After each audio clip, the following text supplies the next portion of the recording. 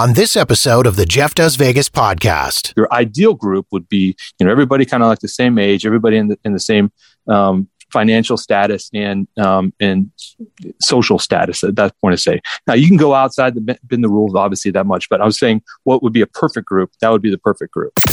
Las Vegas. It's more than just a city. It's a feeling.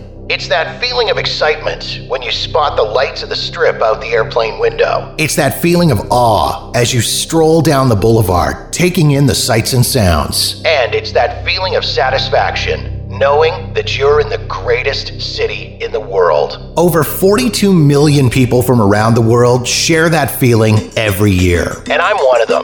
Taking you to the world-famous Vegas Strip and beyond, my name is Jeff, and this is the Jeff Does Vegas podcast. Hey there, and welcome to episode number 94 of the Jeff Does Vegas podcast. Before we get going on this episode of the show, I want to thank my guest from the last episode, Matthew O'Brien, author of the books Beneath the Neon and Dark Days, Bright Nights.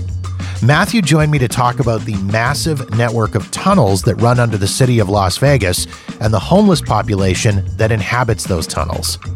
We discussed his first experiences with the tunnels and his founding of the charity Shine a Light, which provides support for the people living in the tunnels and resources should they wish to leave that life.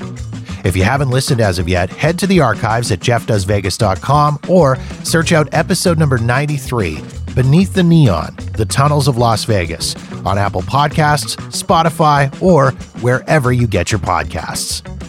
Okay, here we go. On to the show.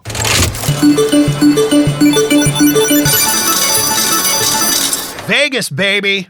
That's the battle cry heard round the world in pretty much every major airport as groups of guys get set to board their flights to Las Vegas for what they hope will be the ultimate guys trip. But will it be a vacation to remember for all the wrong reasons? My guest for this episode of the podcast is here to help make sure that's not the case. Joining me this time around, making his second appearance on the show, is David DeMont-Mullen, who you may remember from all the way back on episode number 16, Classic Vegas Mistakes. David is a 20-plus year casino industry vet who's worked for both on and off-strip properties. He starred in the Discovery Channel's smash hit series American Casino, and he's the author of The Las Vegas Little Black Book, a guy's guide to the perfect Vegas weekend. David and I discussed how to plan an amazing trip to Las Vegas for you and your wolf pack. He covered everything, and I do mean everything, from the best time of the year to go to Vegas, to picking your hotel, to how to handle meals and shows, to how to get into nightclubs, and so much more.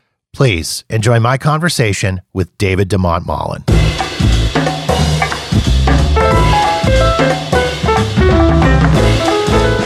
It can be a trip that you remember for the rest of your life. In that movie Swingers, that's how it all started, the whole Vegas baby, and they take the drive to Vegas. And but groups and guys going to Vegas, having fun, doing the guys stuff together, and be able to get together with old friends or current friends and tackle Vegas as a group of guys is definitely a special experience. And I recommend every groups of guys do it before they end up getting married and having kids, and and it's harder to actually make it happen at that point in time. But you still can, and that the stuff we're going to talk about today is going to touch on some of the facts that still, groups of guys, no matter what age, can have a good time in Vegas. But it's really important to do it when you can in your 20s or 30s before life gets a hold of you. Well, and as you say, I mean, this is a trip that if done correctly, you'll remember for the rest of your lives. And honestly, if done incorrectly, you can also end up remembering it for the rest of your lives. And in order to avoid that happening, I wanted to bring you on. And your advice stems back to a book that you wrote about 15, 16 years ago. And even though, yes, it's an older book, a lot of the advice and tips and tricks that you have in that book are still quite relevant today. Yes, the Las Vegas Little Black Book. It was a guy's guide to the perfect Vegas weekend. It was written a while ago, but it still holds up. Some of the places have changed and the recommendations where to go, but the methodology behind the trip, the methodology of what to do and how to plan it, that still holds true. and you can find it on Amazon, Las Vegas Little Black Book. It's a great read. My other book, Classic Vegas Mistakes, is kind of a book that stemmed from the Las Vegas Little Black Book that just kept going into mistakes that people make. But when we're going to talk about just, what to do, how to plan it, and really get into everything from that book, Las Vegas Little Black Book. All right, so let's get right into it then. We'll start off with the best time of the year to do that guy's trip to Las Vegas. I mean, I know for me personally, I was doing a ton of trips down to Vegas every year. I've been pretty much every month of the year, I think, every season of the year. So I kind of know what the pros and cons are of doing those trips as, say, solo or just with a buddy or with my wife at different times of the year. But when you're doing a guy's trip, is there a better time of the year to do that trip? Well, there's a couple different things to think about when you're planning a trip to Vegas with a group of guys. The first thing off the bat, people want to go, on the opening weekend of March Madness, where they want to go during Super Bowl. Those times in Vegas are so crowded and so many groups of guys are there. I recommend staying away from those weekends. Other kind of key dates to make sure you don't go to Vegas is when there are these big citywide conventions. Now, since COVID, these conventions aren't happening as much as they used to.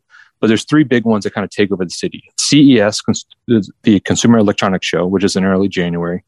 SEMA, which is a car show in early November. And then ConExpo, which is a concrete one, which happens in March, but that's postponed for another year. If you go to Vegas either on March Madness, Super Bowl, or one of those three weekends, you are not going to have a good time as a group of guys. It is logistically tough, and you just won't enjoy it.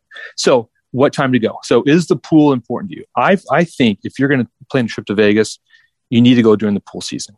Now, most people that think about Vegas that never really been there before think it's hot there all the time. It's not. It gets very, very cold and windy during the winter months, and so the pools aren't even open half the year. So really, the pool starts opening in April and closes in late September.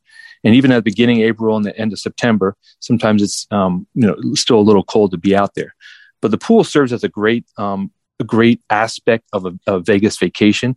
And I recommend going during those months. Now, early September and late April, the weather is absolutely perfect in Vegas. So if you want to, go there, that's a great time to go. During the summertime, it's hot, but it's hot everywhere. And there'll be a couple of weeks where, the temperature's, over 110 maybe, but still is a great time in Vegas to go. So I would say pool season, good weather, or just go when it's hot, but make sure you don't go during those big citywide conventions in March Madness and Super Bowl weekend. Now, when it comes to putting together the actual group of guys that you're going to take down with you, this can be a real challenge, I guess, is a really nice way of putting it, because you want to make sure that you get the right group and the right mixture of people, which, obviously is going to be subjective to the group of people that are going. Everybody is going to have a different definition of what the right group of people is. But are there any sort of generalities on how to put this group together? Is there a limit on how many people that you should be inviting at both minimum and maximum? Are there any particular types of personalities you should avoid? What would be your advice when it comes to putting together that group of guys for this trip? Well, the group really is going to make or break the trip. If you have one bad apple, it's going to ruin the whole trip for everybody. So let's first think about size of your group, right? So I think you have to have more than two, right? So at least three people, and you can't have more than 8. Once you get up in the 9s, 10s, it's logistically impossible to get anybody to do anything. It's like getting cats to go do something. So I would say the ideal size is 4, 5, or 6. 7 is still manageable. And because that gives you the ability to break off into separate groups. A group of 6 can break off into 3 groups of 2, 2 groups of 3, that sort of thing. And you're not always going to be together as one group. So when you think about who to invite, you got to make sure that everybody's kind of on the same page, as in, how much money they're going to spend, what they want to do, that sort of thing. So if one guy's a super rich guy and another guy's, barely making, living off paycheck to paycheck, when you put them on the same Vegas trip, one of those two guys is not going to have a good time. Either the super rich guy is going to want to do stuff that's really, expensive and he's willing to spend the money, or the guy that's, trying to get by is going to want to stop and, do the low budget things. So everybody's kind of have to be in the same wavelength on, how much they're going to spend. Also the same kind of that marital status, girlfriend, boyfriend type thing. So, two guys are married and four guys are single. Sometimes it's just going to make for an awkward situation. So your ideal group would be, everybody kind of like the same age, everybody in the same financial status and social status at that point to say. Now you can go outside the rules, obviously, that much, but I was saying what would be a perfect group? That would be the perfect group. And I'm thinking too, there's probably other red flags that you should look for when you're inviting people. I mean, you want to make sure you're not inviting anybody that's going to be a bit of a wet blanket when it comes to the trip, or people that maybe get homesick easily, or someone who's just recently broken up with their girlfriend. I would imagine those have all kind of got the potential to wreck the trip for everyone else. Definitely. If somebody just broke up with their girlfriend, and they should not come on the trip with you. They're going to be down the whole time. They're going to be wanting to drunk dial her or drunk text her during the middle of the night. I've seen it happen before. A person like that came to Vegas with a group of guys, second night there, they couldn't find him. He actually ended up taking a flight home and not telling anybody. So, the whole group's worried about him. They're not answering his phone because he's on a plane, and just, kind of spoiled it for the rest of the group because he couldn't handle it out there.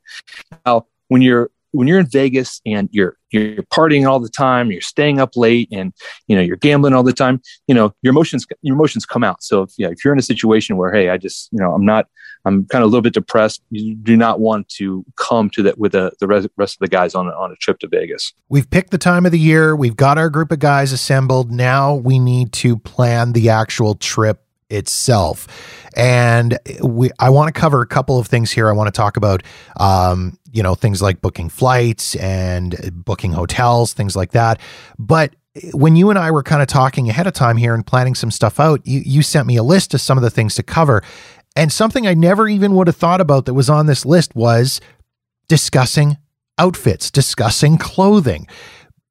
Again, not something I ever would have thought of. Yes, it seems silly, but it's happened to me many times.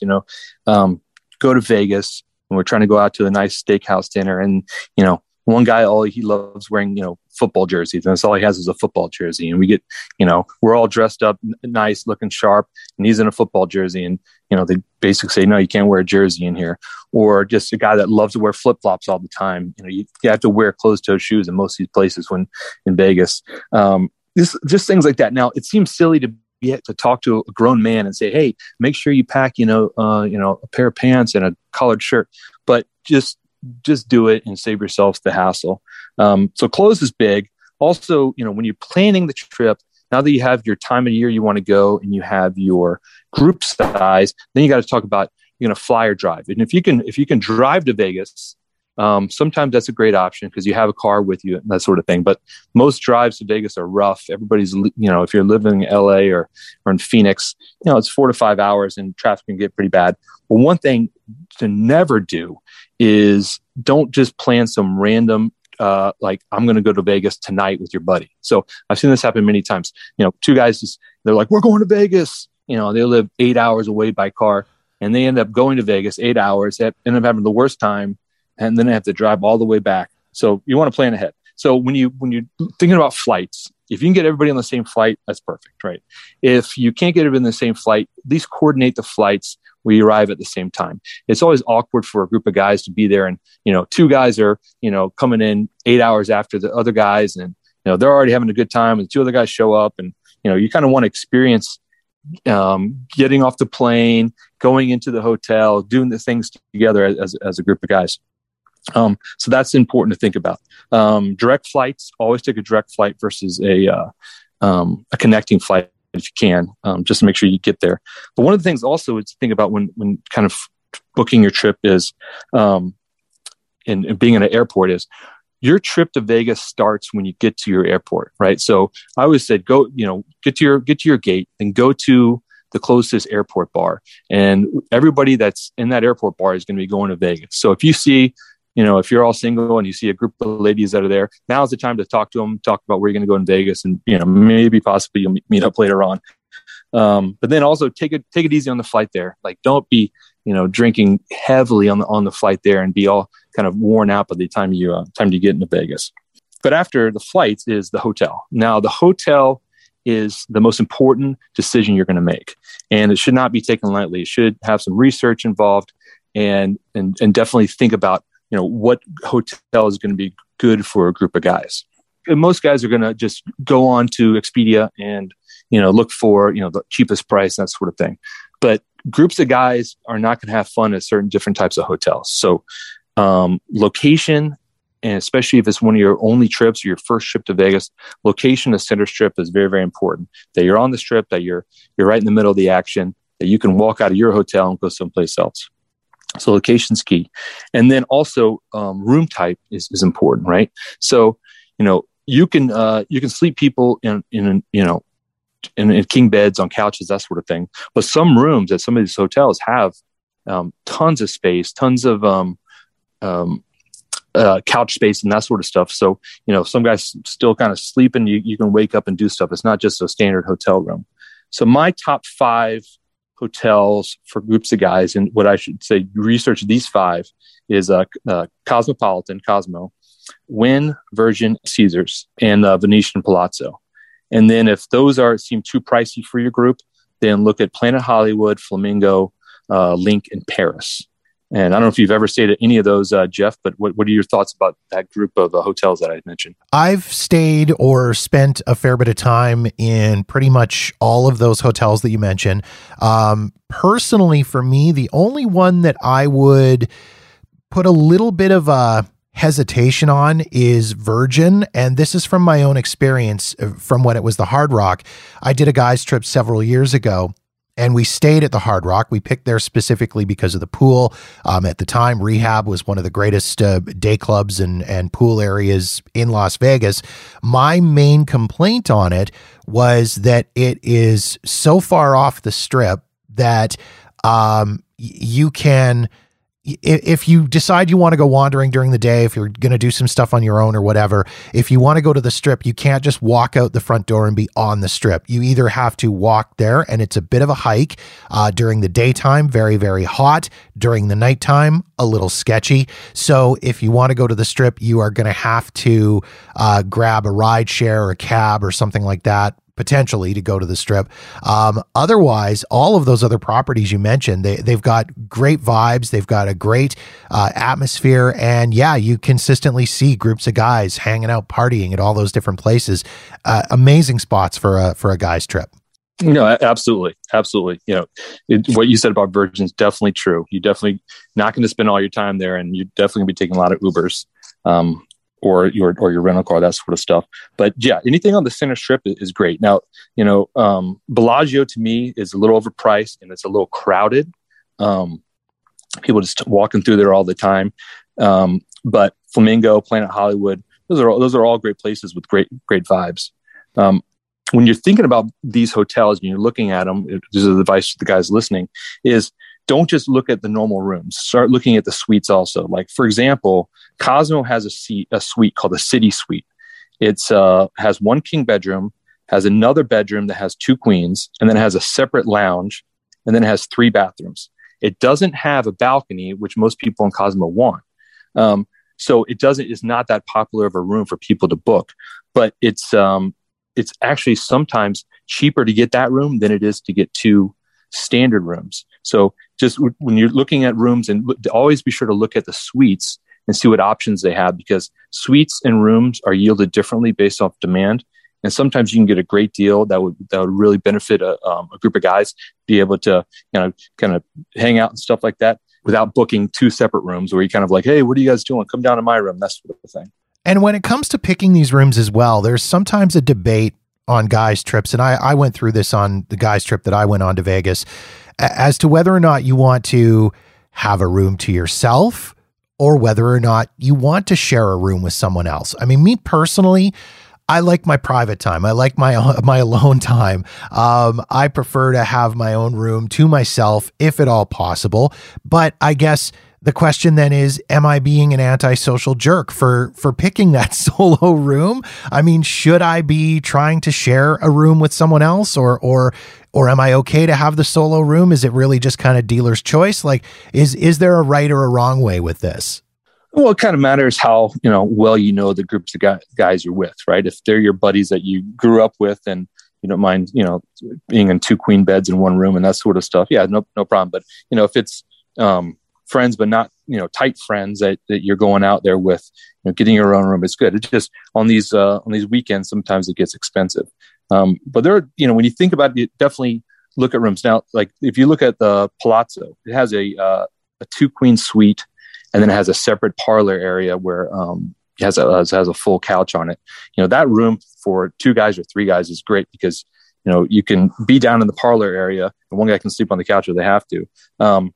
Now, if you have the money and you feel like splurging, I would say definitely get your own room. And so then you don't need to worry about anything, right? But if you're on a budget, I would say double up in a room at one of these nicer hotels rather than going to a more of a budget hotel and getting separate rooms. And if we can just kind of harken back to the Classic Vegas Mistakes episode that you appeared on back a couple of years ago here, when it comes to picking the hotel, a lot of people tend to screw this up, don't they? They just kind of think, well, the hotel is just going to be a place where we're going to sleep and we're going to change and we're going to shower. And that's really going to be it. That's all we need. As long as it's clean and comfortable, I'm fine. But that's not really the case at all, is it? Yes. One of the big factors that especially newer people to Vegas they're always going to be like, we're barely going to be in the room anyway. We're going to be out doing stuff. We're just going to crash there and wake up and be out. But your hotel is the center focus of your entire trip. Not only going to wake up there, you're going to have your first meal there. You're going to be using the pool there, which a pool is a big aspect of a guy's trip, in my opinion, that people miss out on. You're going to have your last drink there, your last hangout there. And you're probably going to do a lot of your gambling there because it's going to be convenient, right?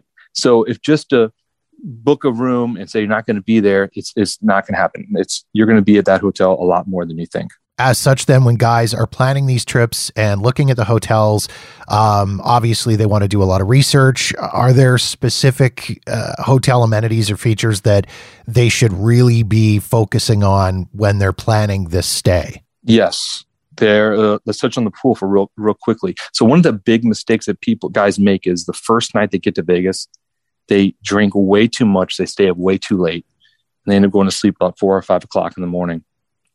By the time they wake up, it's already 2 or 3 or 4 in the afternoon and they pretty much miss the whole pool scene, right? It takes a conscious effort to say, hey, let's all meet at, 11 a.m. by the pool. We'll have lunch by the pool, we'll have Bloody Marys, we'll get it going. A lot of these pools have swim up blackjack tables, which is a great, amazing thing to do, especially for a group of guys. That's very memorable. So pools are key. A good center bar is also important. So the center bar in the hotel is kind of like your main casino bar. And if it's a good one, it serves as your main area to meet up as a group.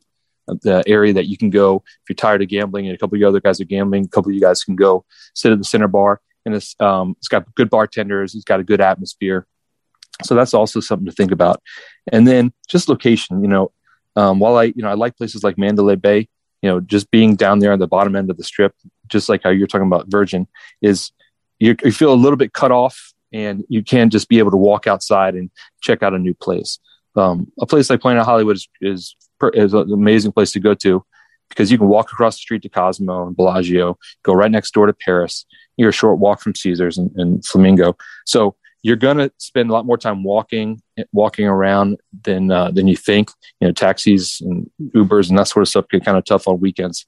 So location of where the hotel is important. I want to touch on getting around in Las Vegas because for a group of guys, particularly if it's a larger group of guys, this can be a real point of frustration for you. You've got to maybe be looking at taking multiple cabs or multiple ride shares, or maybe spending more money on a limousine to get yourself to where you need to go.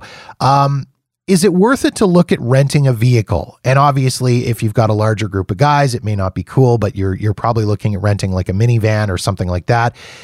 Is it worth it? Is it actually going to save you money in the end if you rent a vehicle versus having to figure out other ways of getting around?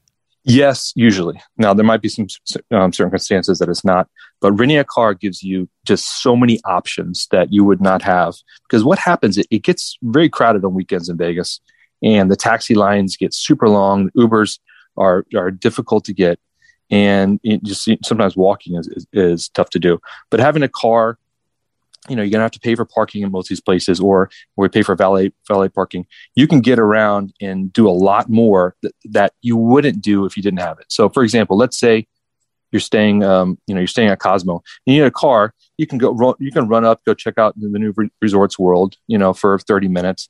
Go from there, go to downtown Vegas and hang out there for a little bit. Then head back, and you only spent 2 hours doing it, but you kind of did a couple of different things. If you wanted to plan that trip with Ubers and taxis and stuff, it would be like, well, why did we take a taxi all the way here if we're only going to spend 30 minutes at this casino? So you can check out a lot of places, especially if you like to see what's the new things that are happening in Vegas at different hotels and that sort of stuff, if you have a car. And then especially on a really busy weekend, sometimes like on a big UFC fight weekend or a big boxing weekend, you cannot even get a taxi. It just, the demand for a taxi is crazy. And so having a car can be a godsend sometimes. Now you might need to leave it at a place and come get it the next day. If you're drinking, so you got to think about that. But usually that's not that big of a deal, and it's definitely worth it. I was going to say, I guess that would be the one risk, in that you would have to sort of monitor your alcohol intake if you're not willing to leave the rental car somewhere else. I mean, we've all been in that situation, whether it's at home or in Las Vegas, where you go out somewhere and you think to yourself, I'm not going to drink. I'm not going to drink. I'm not going to drink. And the next thing you know, you're crawling back to your hotel. I guess you kind of have to make sure that you've got that one guy that stays sober. Right. Well, there's usually one guy that's so hungover from the night before that he's pretty much stopped drinking. So he ends up being the designated driver. Fair point. Hadn't really thought about that. I want to talk a little bit about walking around in Las Vegas as a group of guys, because I think when we chatted in the Classic Vegas Mistakes episode, you called it the group wander, and it's not really a trap you want to fall into. And I'll freely admit it's a trap that I fell into in a guy's trip, where we just started wandering aimlessly along Fremont Street without really having a plan. You do need to kind of have some sort of goal in mind when you step out of that hotel and start walking around, don't you? You have to have a plan when you're traveling with a group, and it can be a loose plan, but it has to be something. Just starting to walk around and walking into different places, different casinos, and somebody might want to gamble, but the other groups don't. They don't know where you're not wearing. You have to say, hey, we're going to all walk to Caesars and have lunch, or we're going to all walk down to Venetian and get brunch or do dinner there, that sort of thing. So the group wander is what usually takes place in a poorly planned trip. And it's just, you're like, what did we spend the last 4 hours doing? All we did was walk around, and we really didn't do anything, right? So you have to have a game plan. Somebody needs to kind of be the leader putting it together and say, hey, I want to make everybody sure this is what we're going to do, right? So then everybody's on board, because you'll have in a group, you'll have a couple guys that are just kind of like, I don't want to do that, and kind of not ruin the trip, but all of a sudden you're going separate ways and doing separate things. So, but you're going to end up doing a lot more walking, and walking the strip, is at night, is on weekends, it's kind of a little bit crazy. It's not that fun anymore. It used to be a lot funner, just because of the sheer amount of people. But when you think about, where you're going to eat, what shows you're going to go to, that sort of thing, most of the time you're going to get there by walking. You mentioned how important it is to have a plan when it comes to a trip for a group of people like this. But my feeling has always been that it's a very fine line between over planning and under planning. I mean, I see people sharing their quote unquote itineraries on social media where they have everything planned down, what seems like they've got it planned down to the, if not by the minute, by the hour at the very least. And I see those plans shared, and I just think you might as well just crumple that up and toss it out, because none of that is going to happen. So it really is a fine line, isn't it, between, again, that over planning versus under planning? Yes. Well, there's a couple things that you definitely want to plan out. And I feel it's the second night you're there, what you're going to do for dinner and a show. Those two things on the second night of your Vegas trip, I think, are benchmarks experience you need to plan out. Everything else can be more kind of a loose plan. But it's better to have a little bit of a plan than have just say, hey, we're all meeting here at 10 a.m. in the morning sharp, that sort of thing, because that just gets annoying to people. And, you have to be able to be flexible. So you want to plan, but you want to be flexible. And if people just are not, they don't want to go, don't force them to go. Just say, hey, we'll just cancel that, or we won't even do that sort of thing. And it's important to realize is in Vegas, there's a ton of things to do. So it's pretty much impossible to do everything in Vegas on one trip, right? Or you don't even want to do that. It would be so tiring. 3 or 4 trips to Vegas, you can do different things, see different places, see different casinos, eat at different restaurants and shows. So don't try to cram everything in, and definitely be flexible. You mentioned that second night out with the group, dinner, show, etc. And yeah, I mean, that's an absolute blast to do that as a group. It's everybody out enjoying themselves, having a meal, having a few beverages, maybe checking out a show. Is there any specific restaurant that you recommend for something like that? Any specific restaurants that you should avoid when it comes to that situation? What's your advice for that night out with the guys? Oh, absolutely. So when I always think about what you're going to do for your meals are important parts of your Vegas trip that's going on. The first night should be something quick and easy and fun, like a Mexican restaurant, like a gourmet burger place, that sort of thing. The second night should be your big meal. That's when you pay a little bit extra to go to one of these, fancy Vegas steakhouses. So, but all Vegas steakhouses are not made alike, so you definitely do not want to go to one that's a romantic one, or you don't want to go to a foodie one where you're doing a 12-course meal of these tiny little things. Right. So usually if you're staying at one of these better hotels, the steakhouse of that hotel is usually pretty solid. You can just go to that one. If not, choose a steakhouse where you're going to end up going to a show. I always say you should always do a dinner and a show. So on that second night, so the logistics of traveling is just your dinner and your show at the same place, or your dinner is at the place the hotel you're staying at. If you don't eat at your steakhouse, one of those steakhouses, a couple other ones that are kind of classics is the Golden Steer. I don't know if you've ever been there. Oh yes, I have. Absolutely loved it. It's one of the best meals I've ever had in my life. Yeah, it's classic. It's classic. I mean, the waiters there, I've been working there for 40, 50 years, that sort of things. They know their stuff. A surprising one is the steakhouse at Circus Circus. I would not ever recommend a group of guys going to Circus Circus, but the steakhouse there is phenomenal, to me. And then also there's one called Ferrero's Italian Steakhouse. It's on Paradise, kind of near Virgin. Classic Italian. It really feels like you're part of the mob, that Vegas mob scene when you eat there. That's another great place to go. So the key with this is these reservations definitely need to be made ahead of time, and thought about when you're going to go and which place you're going to go. It definitely needs to be thought about. But the second night's for that show dinner combo. So the show, I always recommend, you can do it either way, but I always recommend you go to the show first and then do dinner afterwards. So when you initially propose that to your group, and the group is going to be like, why do you guys want to see a 6:30 show? It's like, I'm going to still be gambling. But if you do the dinner and then a late show afterwards, most people after this huge meal is so tired and they can barely keep their eyes open in one of these shows. And then when that show's over, they're just done with. If you do the show early and you're having drinks and it's part of the show, is part of the going out experience, then hitting the steakhouse afterwards is a much better way to do it than to do it the opposite way around there. And I completely 100% get that, because I know that when I went out with my wife to Golden Steer and we had this amazing, wonderful meal, I walked out of there stuffed, and all I wanted to do afterwards was have a nap. Right. When it comes to show recommendations, of course, as we said, I mean, this whole steak dinner, this big dinner out, do it in combination with a show. What kind of shows do you recommend for a group of guys? I mean, obviously, Cirque du Soleil is king on the Vegas Strip. There's shows everywhere, but can I see myself sitting there with a group of my buddies watching O or Beatles Love? Probably not. So what kind of shows do you recommend for a group of guys to take in on their guys trip?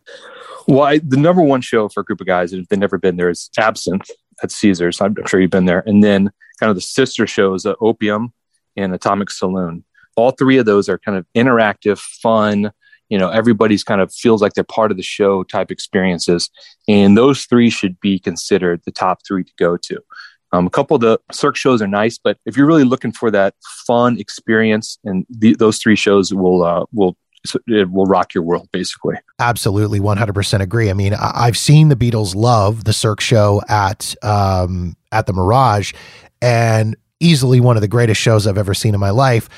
But I would rather see it with my wife. I can't imagine sitting there and watching it with 7 of my buddies. Right, absolutely. I mean, it's beautiful to see. I've been to all those places with my wife, not with my group of guys, and they're amazing, unbelievable experiences. It's just not the perfect scenario for a group of guys that are in Vegas. Just to touch a little bit further on meals a little bit more. I mean, we've talked about dinners out and things like that, but I mean, as human beings, we generally want to eat, 2-3 times a day. If you're a fat kid like me, maybe it's 4 or 5 times a day. Planning breakfasts, lunches, brunches, things like that can get a little bit dicey when you're on a guy's trip as well, can it? They can. A lot of people end up missing some meals, they end up being starving, and doesn't make out for anybody when they're hangry like that, So I always said, I always say order room service for breakfast, especially if you're the first one up, because usually it takes a while for everybody else to get up. Everybody's got to take a shower. So it's going to be, maybe an hour before you end up even, leaving your room to go to eat breakfast somewhere. So at least get a pot of coffee, something simple to go. Room service is expensive, but I think it's worth the price. The pool, to me, is a great place to eat that most people don't think about. If you don't want to sit outside, on the edge of the pool, underneath a little hut, you can there's usually a pool bar you can go and eat at, and their food there comes out quick, very tasty, very nice. Otherwise, you basically want to almost be kind of snacking throughout the entire day leading up to those bigger meals. So if you let's say you're watching some games on Saturday, some college football games, go to the Mexican restaurant, pony up to the bar, get some chips, get a couple beers while you watch the game, instead of just sitting in the sports book watching the game. So it's eating is for some reason more difficult than ever. It's just when you look at some of these restaurants, when you walk around your hotel, they're just going to look so slam and packed. But most of the hotels have either a food court or a nicer version of a food court, or just a Starbucks. Getting a sandwich from Starbucks can save the day for a lot of people. Honestly, I never even would have considered the importance of the whole idea of snacking and eating throughout the entire day. But I mean, it makes perfect sense, particularly if you are going to be lounging around the pool all day, you're going to be drinking all day, because if you're doing that on an empty stomach, and I've fallen into this trap, you're doing that on an empty stomach, and the next thing you know, it is 2:00 in the afternoon. You've been out in the hot sun all day. You've been drinking all day, and you are completely hammered. The only thing you want to do is stumble back to your hotel room. You want to crash out for what you think is going to be a nap, but is actually going to turn into a several hour long sleep.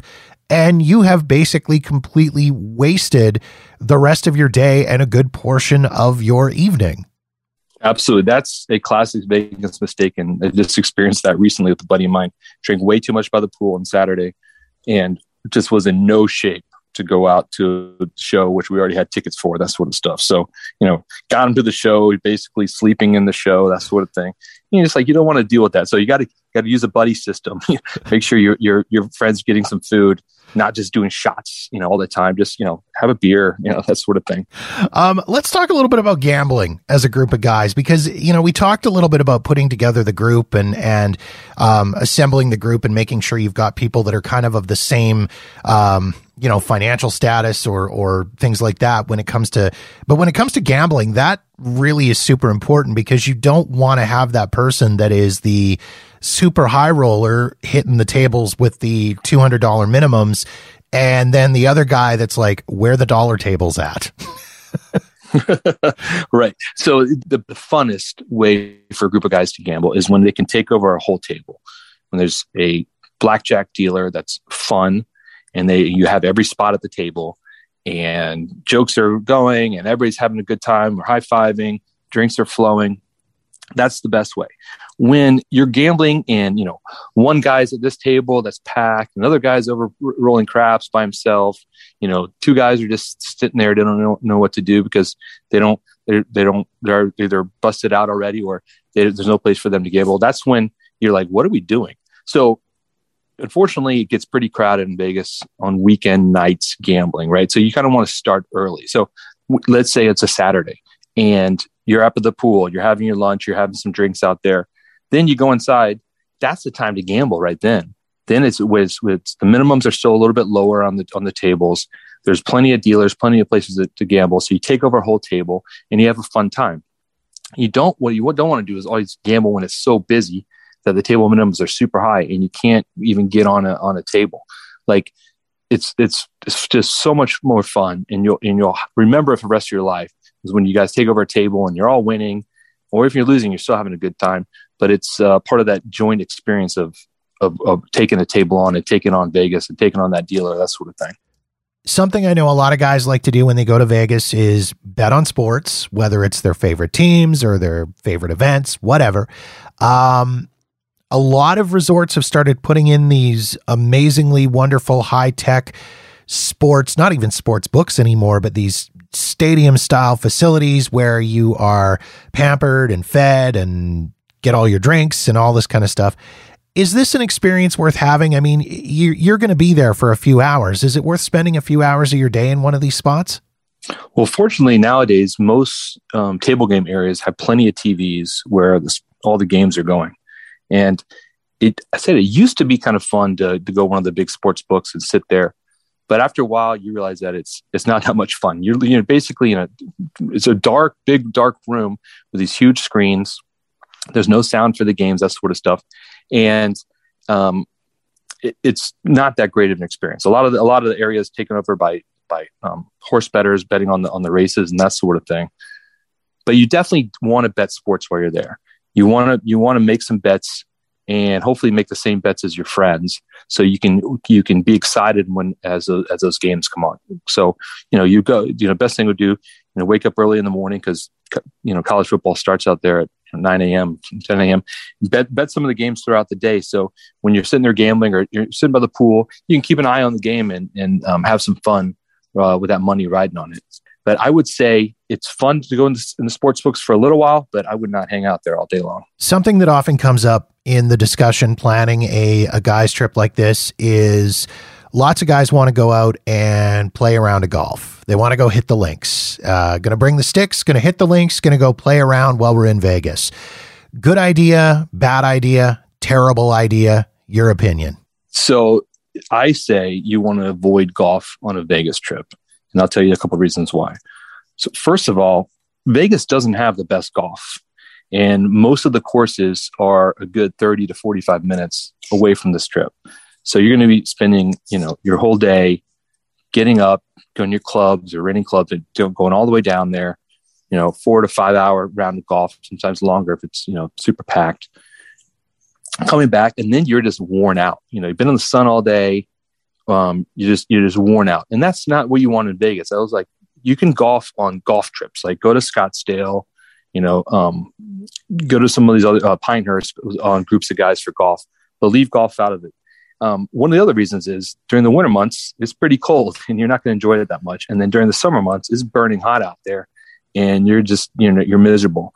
Plus, usually what happens is somebody gets, so drunk the night before that you're they don't make it on your round, on your golf trip. And so all of a sudden that, they pair your group of 3 guys up with somebody else. And that's not what you came to Vegas to do on this trip. So I'll say leave the sticks at home and plan a golf group guys trip instead of trying to play golf on a Vegas trip. Yeah, if you're going to spend 6 or 7 hours out in the hot sun drinking all day, do it at a pool. Don't do it on a golf course. Right. Yeah, exactly. I want to talk about nightclubs and doing a nightclub as a group of guys. I have done it. It's a lot of fun.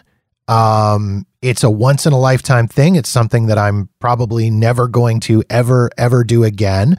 But doing a nightclub as a group of guys is not exactly the easiest or least expensive venture, is it? It's not. It's very tough. Now, the nightclubs will do their best to try to sell a group of guys on a table and a bottle, and it can get pretty pricey very quick. But for a group of guys just to walk up to a nightclub and get in, it's tough. And even when you do get in, if you spend an hour or 2 hours there, I think you pretty much had enough. One of you guys is at least going to go start gambling again on the casino floor rather than stay inside the nightclub. But if you're destined to go, the hotel you're staying at is one of the easiest ones to get in, because you can show your room key and that'll at least get you somewhere.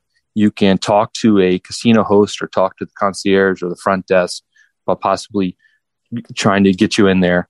But you're going to be waiting in line. It's going to be crowded. It's going to be expensive. And it's fun for a while, but you're not going to want to stay in there the whole night. So I would recommend don't spend the big bucks and get a table and a bottle and all that sort of things. And as you say, that gets very, very expensive. I know when myself and my buddies did it, however many years ago that was now, I think 8 or 9 years ago, there was 7 of us, and it was like $400 a person. That got us the table, that got us, I think, a couple of bottles, and it covered the cost of the tip for our hostess. And really, I mean, yeah, it was a cool experience. We had our own table. We were kind of in our own little VIP area. It was a lot of fun, but at the same time, Absolutely. And then what happens is, you think some of these girls are coming over to talk to you, but they're usually coming over just to mooch off your bottle and get a free drink. Yeah, they are. once you get them a drink, they're on their way. That same thing happens in the pool scenes a lot. If you end up getting a cabana, which I recommend don't doing, they'll come in there, they'll drink all your drinks, and then boom, they'll be gone, and then you'll be stuck ordering another $400 bottle of vodka. So I would say it's fun for a little bit. I would, if you really want to go to and experience it, I would say hit it super late. Like at 2 a.m. and you still got a couple hours of it being open, but it's not as crowded and chaotic to get into as it would be at 11 p.m. If you do decide you're going to go ahead and try and get yourself into a nightclub, you touched on it a little bit earlier, mentioning having a conversation with the concierge at your hotel or tracking down a casino host or something like that. I often see the people getting stopped on the strip by the quote unquote promoters, offering them admission to the club, things like that. Are these guys legit, or what is the deal? Well, they're legit as that they're trying to promote the club, and basically they're going to throw a wristband on you, and it's going to identify that they're the ones that are sending you up to the club. And then if you are able to get through the whole line and are able to get in, and when you pay your entry fee to get in, that if they see that wristband, they'll know that they owe that promoter some money. So it's basically a second level way of these promoters are making some money. You don't need to get wristband by those guys. You can just go up to the club yourself. So I would say they're a waste of time. And a lot of people spend the entire day just trying to get on a list for a club or talking to the right promoter.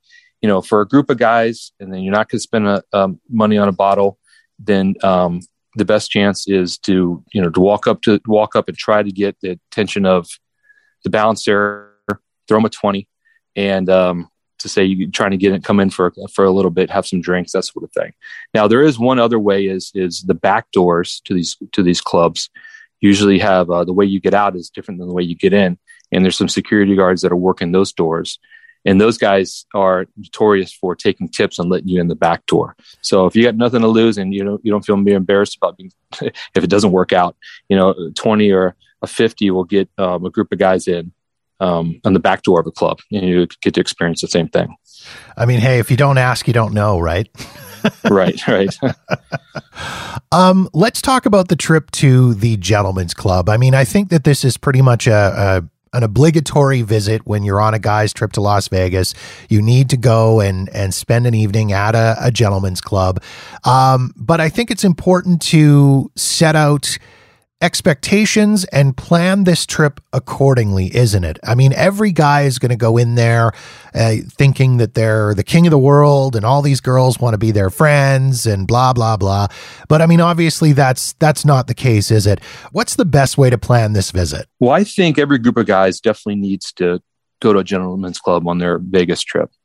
And it's, kind of part of the Vegas experience, that sort of thing. The gentlemen's clubs in Las Vegas are some of the top clubs anywhere. So just amazing places. The top one is called Spearmint Rhino. That one's only open at night, open from 9 p.m. to 5 a.m. But that is just an amazing experience to go to. It gets pretty crowded at 11 o'clock. So if you're going to go there, go a little bit early or go a little bit late. But don't act a fool when you get in there, right? So this, just have a drink. If, tip the girls on stage, $1 or $2, don't feel bad about if a girl comes over and is asking for you to pay for a lap dance. If you turn her down, it's not a big deal. And just enjoy yourself as a group of guys versus, one of the guys going into a VIP room and not seeing him for hours and them charging his credit card thousands of dollars and that sort of thing. But I think that a lot of these gentlemen's clubs have great TVs for sports also. So if you're like, where should we watch this game? Should we watch it in the sports book, or should we go watch it over at, Crazy Horse 3? I would say if you're a group of guys, go to Crazy Horse 3, watch the game. You're going to have a much better experience over there. It's funny that you mentioned going to the gentleman's club for something other than the obvious, like whether you're going there for the sports or going there for the food. When I've been in Las Vegas, I've had friends who have said, hey, why don't we go to such and such a place? They've got amazing sushi or they've got amazing steaks. Like, it's just so odd and bizarre. It's not really something that you'd think of. Yeah. And they're notorious for their wings. Most strip clubs that have their own special version of wings.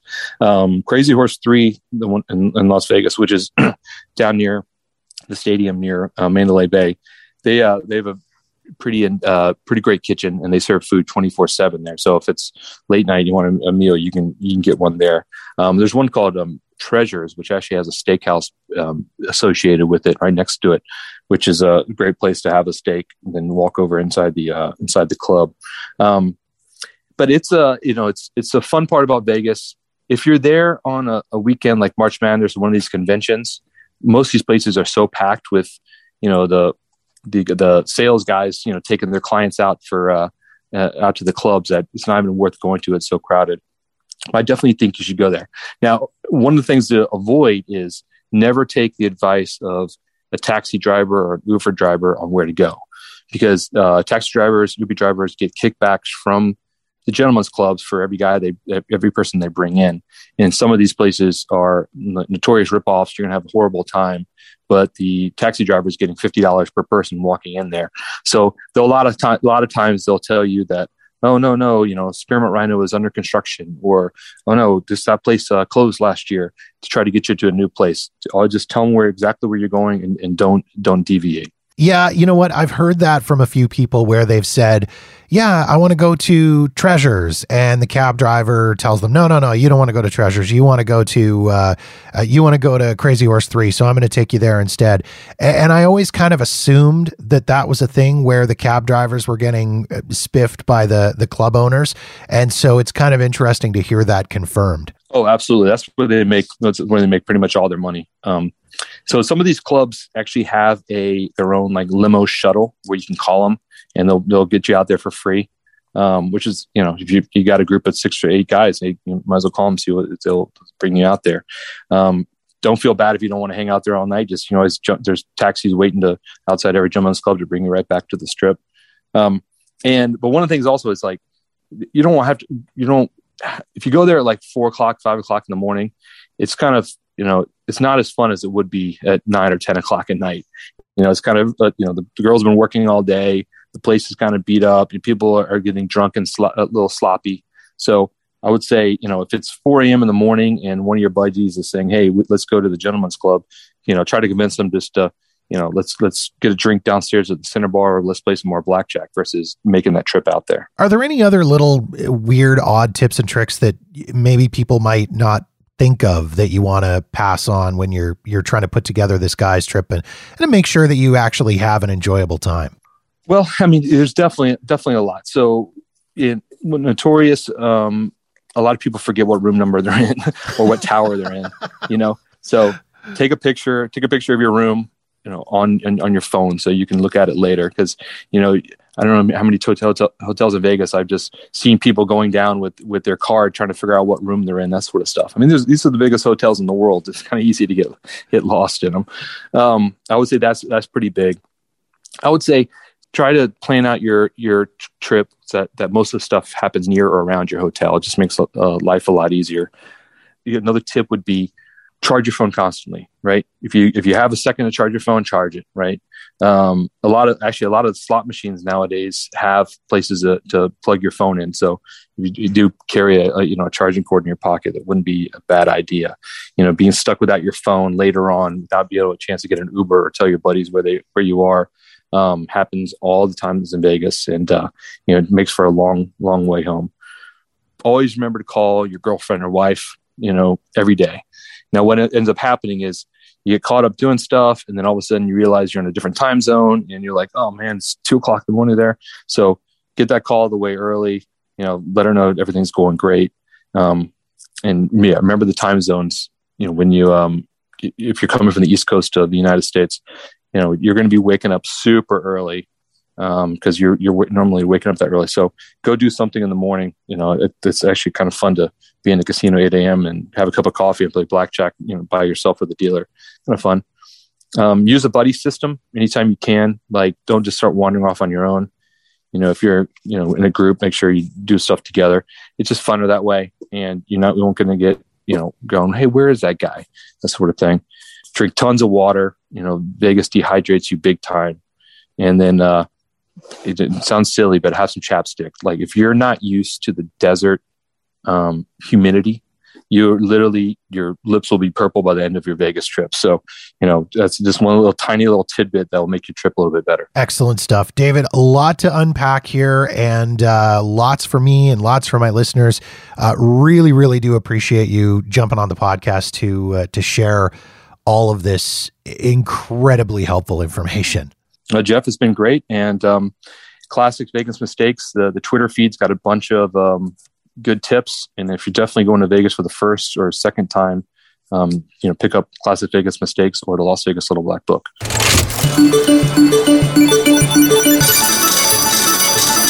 You can pick up both the Las Vegas Little Black Book, A Guy's Guide to the Perfect Vegas Weekend, and Classic Vegas Mistakes on Amazon. And be sure to follow Classic Vegas Mistakes on Twitter at Classic Vegas Miss. Of course, you can find all these links in the show notes at jeffdoesvegas.com.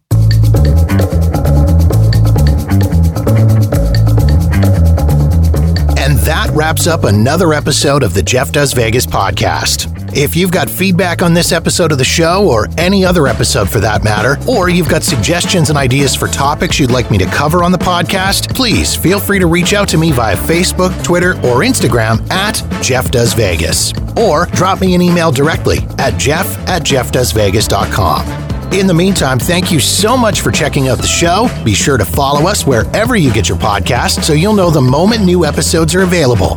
And don't forget to visit jeffdoesvegas.com for past episodes and show notes.